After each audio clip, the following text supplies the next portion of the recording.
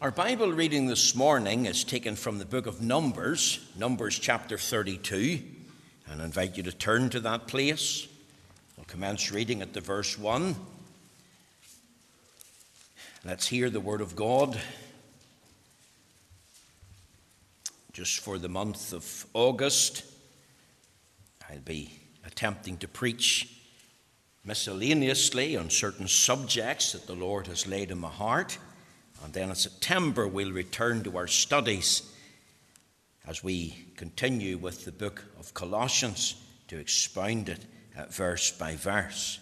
But just for this month, given it's the holiday time still, rather than return to that book, I want us to think of a few subjects, as I've said, the Lord has put on my heart, and we certainly value your prayers at this time. Numbers chapter 32. We'll read verses 1 through to 19. The Word of God. Remember, we're reading the Word of God. We're reading from the Authorized Version. And for those online, the words will come up on the screen. But we would encourage you to get a copy of the Bible and read and see for yourself as well as hear. Let's hear God's Word. Numbers 32, verse 1. Now the children of Reuben and the children of Gad had a very great multitude of cattle. And when they saw the land of Jazer and the land of Gilead, that behold, the place was a place for cattle, the children of Gad and the children of Reuben came and spake unto Moses and to Eleazar the priest and unto the princes of the congregation, saying, Ataroth, and Dibon, and Jazer, and Nimrah, and Heshbon, and Eliah, and Shebam, and Nebo, and Beon, even the country which the Lord smote before the congregation of Israel, is a land for cattle, and thy servants have cattle. Wherefore said they, If we have found grace in thy sight, let this land be given unto thy servants for a possession, and bring us not over Jordan. And Moses said unto the children of Gad and to the children of Reuben, Shall your brethren go to war, and shall ye sit here? And wherefore discourage ye the heart of the children of Israel from going over into the land which the Lord hath given them? Thus did your fathers when I sent them from Kadesh Barnea to see the land. And when they went up unto the valley of Eshcol and saw the land, they discouraged the heart of the children of Israel that they should not go into the land which the Lord had given them. And the Lord's anger was kindled the same time, and he sware, saying, Surely none of the men that came up out of Egypt from 20 years old and upwards shall see the land which I swear unto Abraham, unto Isaac, and unto Jacob, because they have not wholly followed me, save Caleb the son of Jephunneh the Kenizzite, and Joshua the son of Nun, for they have wholly followed the Lord. And the Lord's anger was kindled against Israel, and he made them wander in the wilderness 40 years, until all the generation that had done evil in the sight of the Lord was consumed. And behold, ye are risen up in your father's stead, an increase of sinful men, to augment yet the fierce anger of the Lord toward Israel. For if ye turn away from after him, he will yet again leave them in the wilderness, and ye shall destroy all this people. And they came near unto him and said, We will build sheepfolds here for our cattle, and cities for our little ones. But we ourselves will go ready armed before the children of Israel, until we have brought them into their place. And our little ones shall dwell in the fenced cities because of the inhabitants of the land. But we will not return unto our houses until the children of Israel have inherited every man his inheritance. For we will not inherit with them on yonder side Jordan, or forward, because our inheritance is fallen to us on this side Jordan eastward. Amen. We'll end the reading there at verse 19. And we pray the Lord will stamp with his own approval and blessing this reading of his own precious and infallible word. Now, my text today is taken from Numbers, chapter 32, verses 6 and 7. Listen to the word of God. It reads as follows. And Moses said unto the children of Gad and to the children of Reuben, Shall your brethren go to war, and shall ye sit here? And wherefore discourage ye the heart of the children of Israel from going over into the land which the Lord hath given them? Now, I've entitled this sermon, The Danger of Driving Discouragement. Now, these words were spoken by Moses. They were directed especially at the tribe of Gad and Reuben. They were standing on the eastern side of the river Jordan. And these words were part of Moses' response to a proposal that was put to him by the children of Reuben and the children of Gad. And at the heart of this proposal was this. If you look at verse 5, Wherefore said they, If we have found grace in thy sight, let this land be given unto thy servants for a possession, and bring us not over Jordan. Now let me put it in its historical context. The children of Israel's 40-year wilderness wanderings were about to end. They were now on the verge of entering into the land of Canaan, the land of promised inheritance.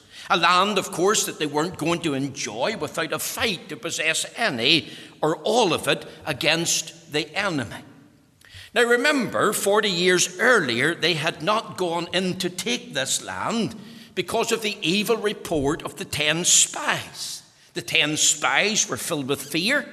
They saw the giants. They saw the walled cities. And they said, these are impossible obstacles for us to overcome. It can't be done. And of course, it was a complete failure on their part to trust the Lord. It was really saying to the Lord, you are not able to do this for us. You can't bring us into this land. So for 40 years, remember, they wandered in the wilderness. For 40 years, they remained in their unbelief. And every one of that generation from 20 years upwards died off, all except Moses, the leader, and except Joshua and Caleb. Keep in mind, they didn't enter in 40 years earlier because of their unbelief. So 40 years have passed. You're with me? Finally, the time has come to go in. And as a token of the Lord's grace and help and power, he enabled them to defeat 2 kings, which is now the land of Jordan. King Sihon of Gezer and King Og of Gilead. As I've said, that now forms the territory of the Jordanian land. It's east of the river Jordan. And just as the children of Israel are about to go in and possess the land, a problem arose. It was a big problem, another headache for Moses. This was it. The tribe of Reuben, the tribe of Gad, came to him with a proposal. And their proposal was this: give us this land, the land of Gilead, the land of Gezer that we have just conquered, the land east of the Jordan River, for our inheritance. Do not bring us over Jordan. You see, they were farmers, they were cattle ranchers. This new land that they had entered into and seen and fought for was excellent for the rearing of sheep and cows and bullocks. And they didn't want to go forward. They didn't want an inheritance in the land of Canaan. They didn't want to cross the river Jordan. Now, Moses, of course, to put it mildly, wasn't happy. In fact, in his heart and mind, he was probably enraged at the tribe of Reuben and the tribe of Gad. He reiterated to them in their presence what happened 40 years earlier at Kadesh Barnea, when all of the children of Israel turned back from going into the land, and the consequences that flowed from it, 40 years of unbelief. In plain language, you see, Moses understood the effect that this proposal would have, not only on the tribe of Reuben and Gad, but in particular, the rest of the tribes. Listen to what he says. Shall your brethren go to war, and shall ye sit here? And wherefore discourage ye the heart of the children of Israel from going over into the land which the Lord hath given them? What's he saying? He's saying to them, this proposal was wrong. You're saying, don't make us cross the Jordan. Don't make us go into the land and fight. Don't make us to go forward. We've got our inheritance here now. But do you not realize this proposal's fleshly? This proposal's all about yourself. This proposal, of course, is going to have a devastating effect on the rest of the children of Israel. Now think of it. Some of God's people were refusing to go forward, refusing to make spiritual progress, refusing to do their duty and fulfill their responsibility to the rest of the congregation. Some of God's people unwittingly, unconsciously, were being tools of the devil in offering such a discouraging proposal. Let me ask a question. Can a child of God be a tool of discouragement among the people of God? And the answer is yes. And you see, I want you to understand something this morning. A discouraged Christian is a weakened Christian. A discouraged Christian is a fearful Christian. A discouraged Christian is not thinking right. A discouraged Christian is full of fear. A discouraged Christian is full of unbelief. A discouraged Christian is not willing to trust in the Lord.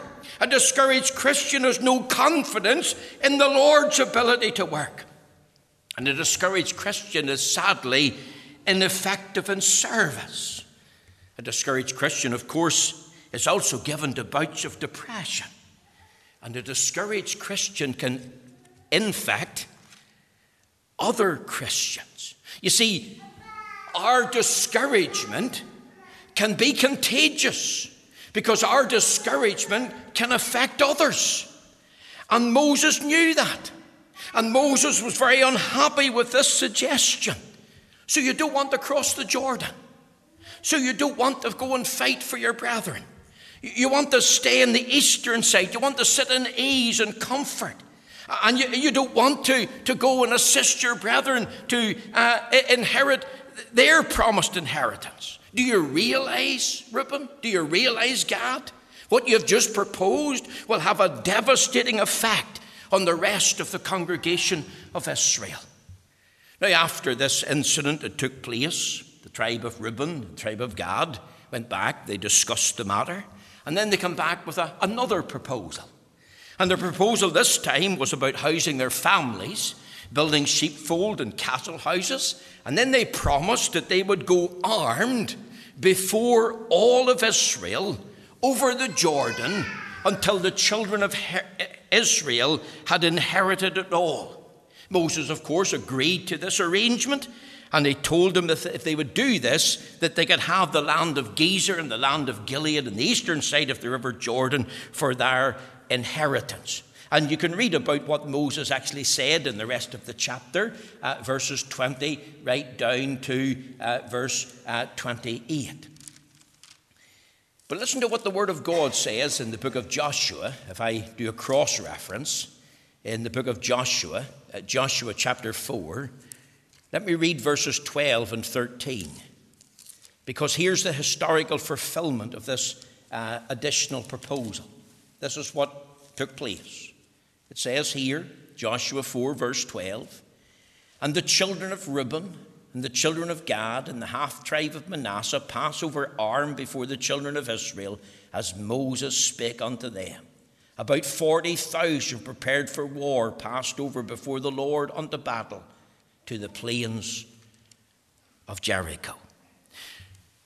Now, the danger of driving discouragement as a subject got me thinking. And as I thought of this historical incident, and this, we'll call it an indecent proposal, I've asked myself, well, what lessons can we learn from it? And I came up with 4. There may be others. Here's the first lesson: the danger of sinning against the Word of God. Look back at Numbers chapter 32. It says in verse 5, and bring us not over Jordan. The Reubenites and the Gadites were saying, we do not want to cross the Jordan River. And I believe that was a failure in their part to realize that they could not enter into their promised inheritance without crossing the Jordan. Now, I've already made reference to the historical fulfillment, Joshua 4, verses 12 and 13. Who was the first to lead the way across the river? It was not Judah. It was Reuben and Gad. The children of Reuben, the children of Gad, and the half-tribe of Manasseh, as Moses spake unto them. You see, there could be no exceptions. They must all cross over. And we're taught in the scriptures, that's what they did. It was the Reubenites and the Gadites that led the way. I want you to see that. You see, there's a spiritual significance there. Think of the River Jordan. It's a symbol of death. The land of Canaan spiritually is a land of promised inheritance. It's a spiritual picture of the new life that we have in Christ. A symbol of the life of rest and blessing and enjoying all that God has for us in Christ. If you think of the Ark of the Covenant, if you read Joshua chapter 4 very carefully, the Ark of the Covenant was carried by the priests down into the River Jordan as the rivers parted, and the walls of the river became walls for the children of Israel to pass through with a passage safely. But think of the Ark of the Covenant borne by the priests that stood in the riverbed. The riverbed, of course, the water dried up to let the people cross over. And that's a wonderful picture of the life and death and victory of the Lord Jesus Christ in his person and work. And these Old Testament truths, they were to teach us great spiritual lessons, because the Ark of the Covenant and the people of God crossing the Jordan into Canaan, the land of promised inheritance, is a picture of the Christian life, of entering into that life, of enjoying that life, of experiencing that life. And here's in the midst of this picture, the Lord Jesus, symbolized in the Ark of the Covenant, stood in the place of death for his people. And by standing in the place of death for us, he dealt with death. He dried up death in that sense. He took its sting away. He destroyed its power that it held over us. So he stood in death for us. He finished that work so that every one of his covenant children could safely pass over. And that included the 2.5 tribes, Reuben and Gad, the half-tribe of Manasseh, the men of that tribe, all the family heads, the representative of the entire number. They did cross the Jordan. Why? Because no one could enter into the promised inheritance without it. And there could be no exception to the rule. Get the picture. There's no entrance into life. No entrance into spiritual blessing. No entrance into spiritual inheritance apart from entering through the Jordan. And spiritually it applies to Christ. No inheritance into life. No life of spiritual blessing. No spiritual inheritance apart from Jesus Christ and the merits of his person and work. The men of Reuben, the men of Gad, had to cross the Jordan. There was going to be no inheritance for them. No life for them without that. And isn't that what the scripture teaches? Acts 4 verse 12, neither is there salvation in any other, for there's no other name under heaven given among men whereby we must be saved. 1 Timothy 2 and 5, for there's one God and one mediator between God and men, the man Christ Jesus. And I want to say this morning, I want to press it home in a spiritual sense. If you don't enter into life through the Lord Jesus Christ, you will never enter into life at all. You will never enter the Christian life. Unless you have Christ as your Redeemer, you will have no Redeemer. Unless you have Christ as your once and for all sacrifice for sin, you'll have no sacrifice for sin. Unless you have Christ as the mediator of the new covenant, you will have no mediator. Unless you have Christ for salvation, you have no salvation. Did he not say, John 14 and 6, I am the way, the truth, the life. No man comes unto the Father but by me. Do we not read in Hebrews 10 and 12, but this man, after he'd offered one sacrifice for sins forever, sat down in the right hand of God. Do you see the significance here? A failure on their part to realize that they couldn't enter into their promised inheritance without first crossing the Jordan. And there's no life of blessing for anyone outside of and apart from the Lord Jesus Christ. That's why you must be found in Christ. You see, many today are religious in Northern Ireland, and they're on the church roll, and they have a connection with a religious establishment, and they might go on the Lord's Day once, or they might even go twice. Many are respectable individuals. They're good in their own eyes. They're good in the eyes of others. Many are righteous people. They're moral. They pay their taxes. They're truthful. They live by their own rules and standards. But the issue is not being religious or respectable or being righteous. It's about being redeemed. And if you're not a child of God, found in Christ and redeemed by the precious blood, do you realize in the context of your family, you're discouraging your family. You're discouraging your mother. You're discouraging your father. If you're a wife whose husband's not saved, you're discouraging the life of your husband. And if you're a father and mother and you're saved and going on with God and your children are not, you children that are still without Christ, living by your own rules and standards, you're a big discouragement to father. You're a big discouragement to your mother. And it's heartbreaking. And I want you to realize that. You're driving discouragement. Your discouragement, your choice, your lifestyle has a big impact and effect on others. So that's the first danger that we see. The danger of sinning against the Word of God. Because what does the Word of God says? Repent and believe the gospel. And if there's a failure in your part to do that, you're sinning against the Word of God. I want you to think, secondly, the danger of selfishness against the work of God. You see, when I thought of this, I asked myself, what's driving the mindset of the Reubenites and the Gadites? What were they thinking of? Well, they were thinking of their own comfort. Look at verse 4. It says, even the country which the Lord smote before the congregation of Israel is a land for cattle. See, they saw that. And notice these words, and thy servants have cattle. And if we link it up with verse 1, the children of Reuben and the children of Gad had a very great multitude of cattle. And when they saw the land of Jazer and the land of Gilead, behold, the place was a place for cattle. They wanted it. And there was a lot of rationalization going on in their head. You see, God had blessed them materially. They didn't want for anything. They had their cattle, they had milk, they had meat, they had leather, they had wool, they had skins, they had oxen, they had heifers, they had bullocks. And these were all a blessing from the Lord. It's not what James teaches us. In James 1 and verse 17, we often sing it by way of a hymn at the harvest time. Every good and every perfect gift is from above and cometh down from the Father of lights, with whom is no variableness, neither shadow of turning. And they were thinking, well, God has already blessed us. Here's a land here for us. We don't have to go any further. This land is already green and fertile. Let's stay here. And they couldn't face going over the Jordan. They couldn't face fighting again. And it was a failure in their part to see how selfish they were when it came to the work of God. You see, as I've already said, the Jordan is a symbol of death, the Jordan River.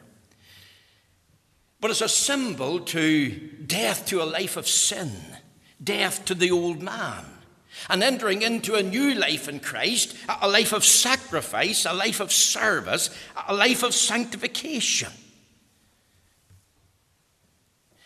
And the Reubenites and the Gadites were forgetting the question, what is the will of God for me in relation to that life of sacrifice and service and sanctification? The Reubenites, the Gadites didn't want to cross the Jordan. They didn't want to live in the land. They're content to live in the land of Gilead and the land of Gezer. On the eastern side, you see, it was deliberate. It was calculated. But it was offensive because it impacted on the work of God. And it portrayed a great inconsistency in their lives. You think of how many individuals profess to be saved, profess to be a believer. They say, well, the Lord, he is my God. Jesus Christ is my Lord and Savior. I have all these wonderful promises from him, and especially in trouble and trial, I can lean and rest on the promise. Yet their life is so inconsistent. Why? Because at their heart, they're full of self. It's not the master first. It's me first. It's my life, not the Lord's life in and through me. You see, remember the scripture, Matthew chapter 6 and 33, but seek ye first the kingdom of God and his righteousness, and all these other things shall be added unto me. You think of the impact that this was going to have on the other 9.5 tribes. They had been together for 40 years. They had wandered the wilderness together for 40 years. And then when this news would break, the 2.5 tribes are not going with us over the Jordan. We're not going to fight for our inheritance together. They're not going to do it with us. You see, that would have a big impact in hindering the work of God going forward. I want to say this morning in relation to Carryduff, it's not for the visitors, but primarily for myself and for us as God's people. The work of God's people in Carryduff needs the involvement of all of God's people. I don't want you to think that we don't want you at every service on the Lord's Day, for we do. I don't want you to think that, well, I'll not be missed if I'm not at the prayer meeting, because I want to tell you it will be. And I want to tell you we need your help when it comes to outreach. We need your help when it comes to the children's ministry here. And I appreciate that we have our families. And I appreciate that some has a business to run and a farm. But I want to say this morning that we as God's people must work unitedly. We must do it heartily. We have to do it joyfully and willingly. Think of a body. The members of our body all working together so that we can live out our life and enjoy it and experience it. Think of the 12 tribes. Was there a needless part of any tribe? Was there a need for one less or two less? The answer is no. There was a need for every man. And Moses couldn't have individual men and Reuben and Gad looking out for number one. He heard this proposal. 9.5 he knew were going to cross over the Jordan and fight. 2.5 were saying we're not going to go. And he's asking them, what? Shall your brethren go to war, and shall ye sit here? Think of the impact of those words. Sit here. You're not going to help to bring your brethren across the Jordan. What you're doing is putting number one first. You're acting in self-interest. This is not right. It's not the will of God, because it will impact on the work of God. You see, they didn't realize, I think, until later that their suggestion would hurt the people of God, that their suggestion would affect the work of God. They couldn't see that they were blind.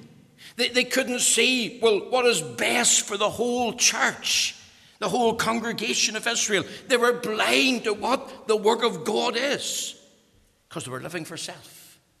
They were living inconsistent lives. They were living for their own interests. The Bible teaches us in relation to love in 1 Corinthians 13 that true love seeketh not its own. And isn't there a lesson here for us when it comes to Christian service? When it comes to Christian stewardship? We need to get beyond personal aim and ambition. We need to think of teamwork. Every one of us working together. Some wanted to sit on the eastern side, be onlookers and be a spectator, wishing their brethren well, but full of unbelief. We don't believe it's going to happen. We're content with our inheritance here. We'll say a prayer for you, but we don't believe it. We're not going to give ourselves wholly to it. We're not going to give ourselves unitedly and joyfully and willingly for it. They were heartless. And you know, whenever a preacher's heartless, or an elder, or a deacon, or a member is heartless, then it impacts upon the work of God, if their heart is not in it. You see, the heart of a true servant is to give oneself to it, to that task, and to be an example to lead others into blessing and into encouragement. And it applies to all of God's work, missionary work. It applies to the work of an evangelist at home and abroad. It applies to the children's work, to the youth work, to the outreach work. It applies to the practical support of God's works. Whoever opens the door, whoever does the cleaning, whoever plays the organ, whoever cleans the toilet, whoever makes the tea. You see, it's not let somebody else do it. Once we take it seriously and say, the Lord has a place for me, the Lord has a placement for all of us, and you sense and see what that placement is, then you must take it to your heart, and you must do it wholeheartedly and do it unto the Lord. And if you don't take it, and if you don't do it, then you're going to be a driving discouragement by your actions and by your words to those all around us. Now, you've heard it said, well, God helps those who help themselves. I remember hearing Dr. Alan Kearns, the late Alan Kearns, saying, but that's wrong because it ignores God's sovereignty. But then he added, but there's a sense in which it's true. And I never forgot that. You see, with God at the center, God, remember, works on behalf of his people who willingly and heartily and joyfully give themselves to it. A life of service, a life of sanctification, a life of stewardship, where there's hardship and deprivation and self-denial. You know, we're praying in the land of Ulster, Lord, send us revival. Don't we want revival? Well, how's revival going to come? It won't come in a vacuum. We must give ourselves to prayer and fasting. I believe that. I believe that's the greatest need of Northern Ireland at this minute in time. It's not economics. It's not merely the lifting of all these restrictions and the end of coronavirus, and we want that. But the most greatest pressing need for Northern Ireland is for the Lord to send a heaven-sent revival of true Bible-believing religion. And we want that. We say we want that. I want that. But I've been challenged these past 2 weeks and before this. Am I willing to give myself to see that fulfilled? Let me tell you something else I want. I'm being very personal here this morning. I want to see new families in Carryduff FPC. I want to see other souls led to Christ. We've laboured here for 7 months of the year now, into the 8th month, and I haven't led one soul to Christ this whole year. And it's impacting upon me.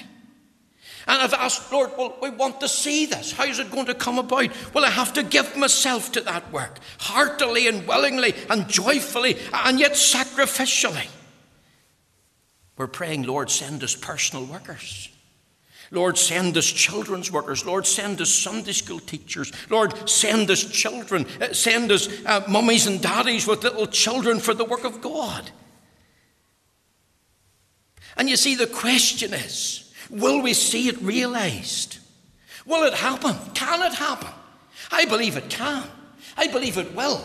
But it won't happen in a vacuum, folks. It'll only happen when we give ourselves our heart to it. When we want it to take place. So we'll give ourselves to prayer and fasting, and we'll do everything that we can to see it realized with God's help. Because God does help those who help themselves, with him at the center. But if we're cold and indifferent, if we're full of self, if it's the motivating factor that's driving us is me first,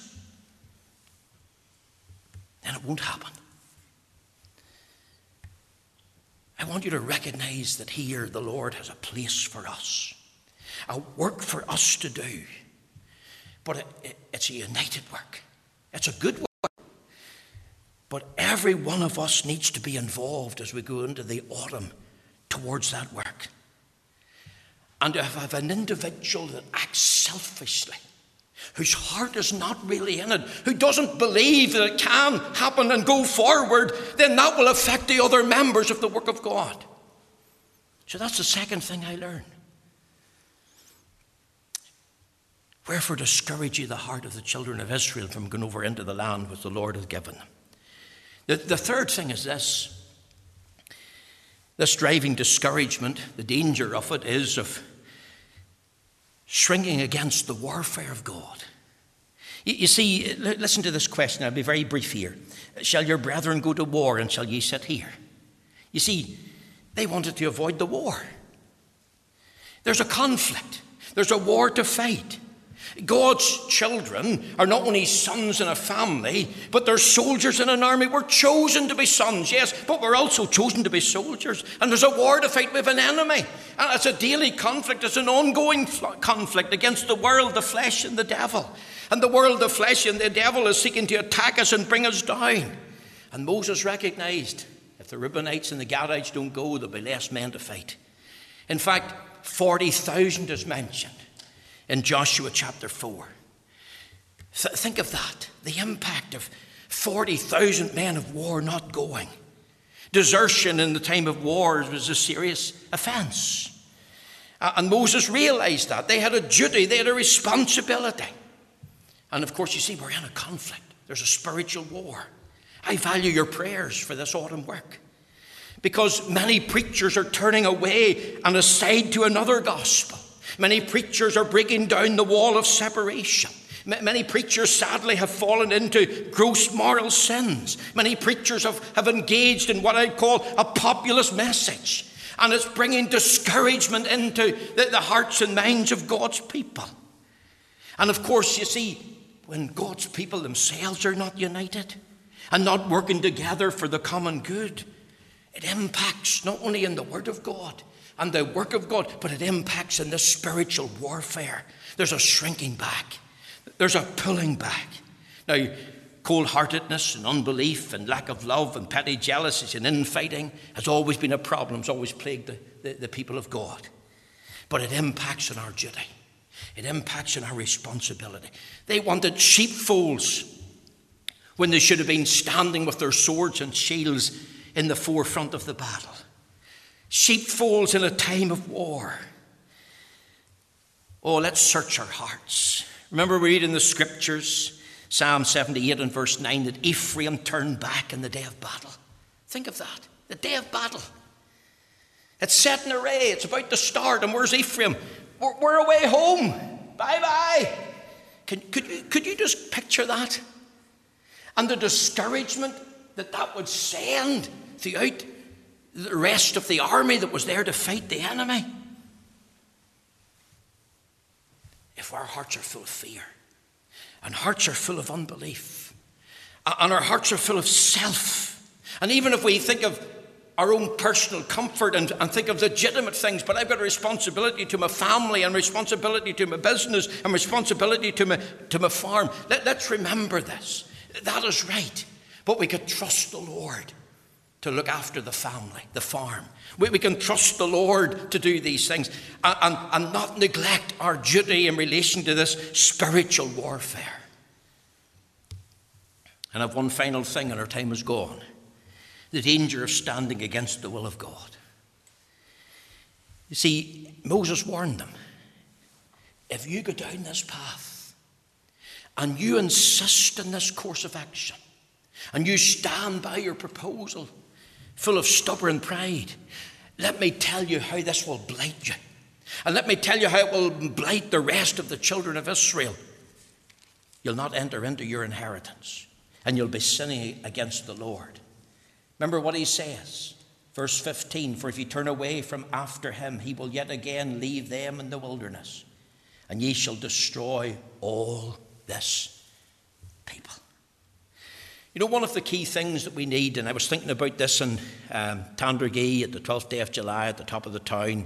We're trying to bring a few words, and it's loyalty. Loyalty. Isn't loyalty missing today among many of God's dear people? Not so much the older people, but especially among the young people. Being faithful to someone, to something. And I'm convinced that loyalty is lost in the majority of this generation. And especially a loyalty to do the will of God, to get before the Lord and say, Lord, what's your will for my life? It's not what I want. Lord, you have saved me now. What do you want me to do for you? Lord, show me the place. Lord, show me the gifts and talents you've given to him. Lord, show something else that can guide me into that fulfillment. That's what I mean by loyalty. The Reubenites and the Gadites were guilty of disloyalty, not only to the Lord, but to the rest of the congregation. That's what I mean by the danger of driving discouragement. Your choices, your words, your lifestyle will have an impact on each of us and have an impact on the work of God. I want to encourage you to come to the house of God. 2 services in the Lord's Day. I want you to encourage you to come to the prayer meeting and the Bible study. I want to encourage you to give yourself to prayer and to fasting. I want you to encourage others to come to the house of God, to listen in to the internet, but to come personally. I want to encourage you in relation to the children's ministry, the outreach, as we re-engage these things. And I want you to stand with us in this work so we can go forward together, willingly, unitedly, joyfully and gladly, as unto the Lord. Let's stand against driving discouragement. Let's stand for encouraging one another in the Lord. May the Lord take these few thoughts and bless them to you this morning.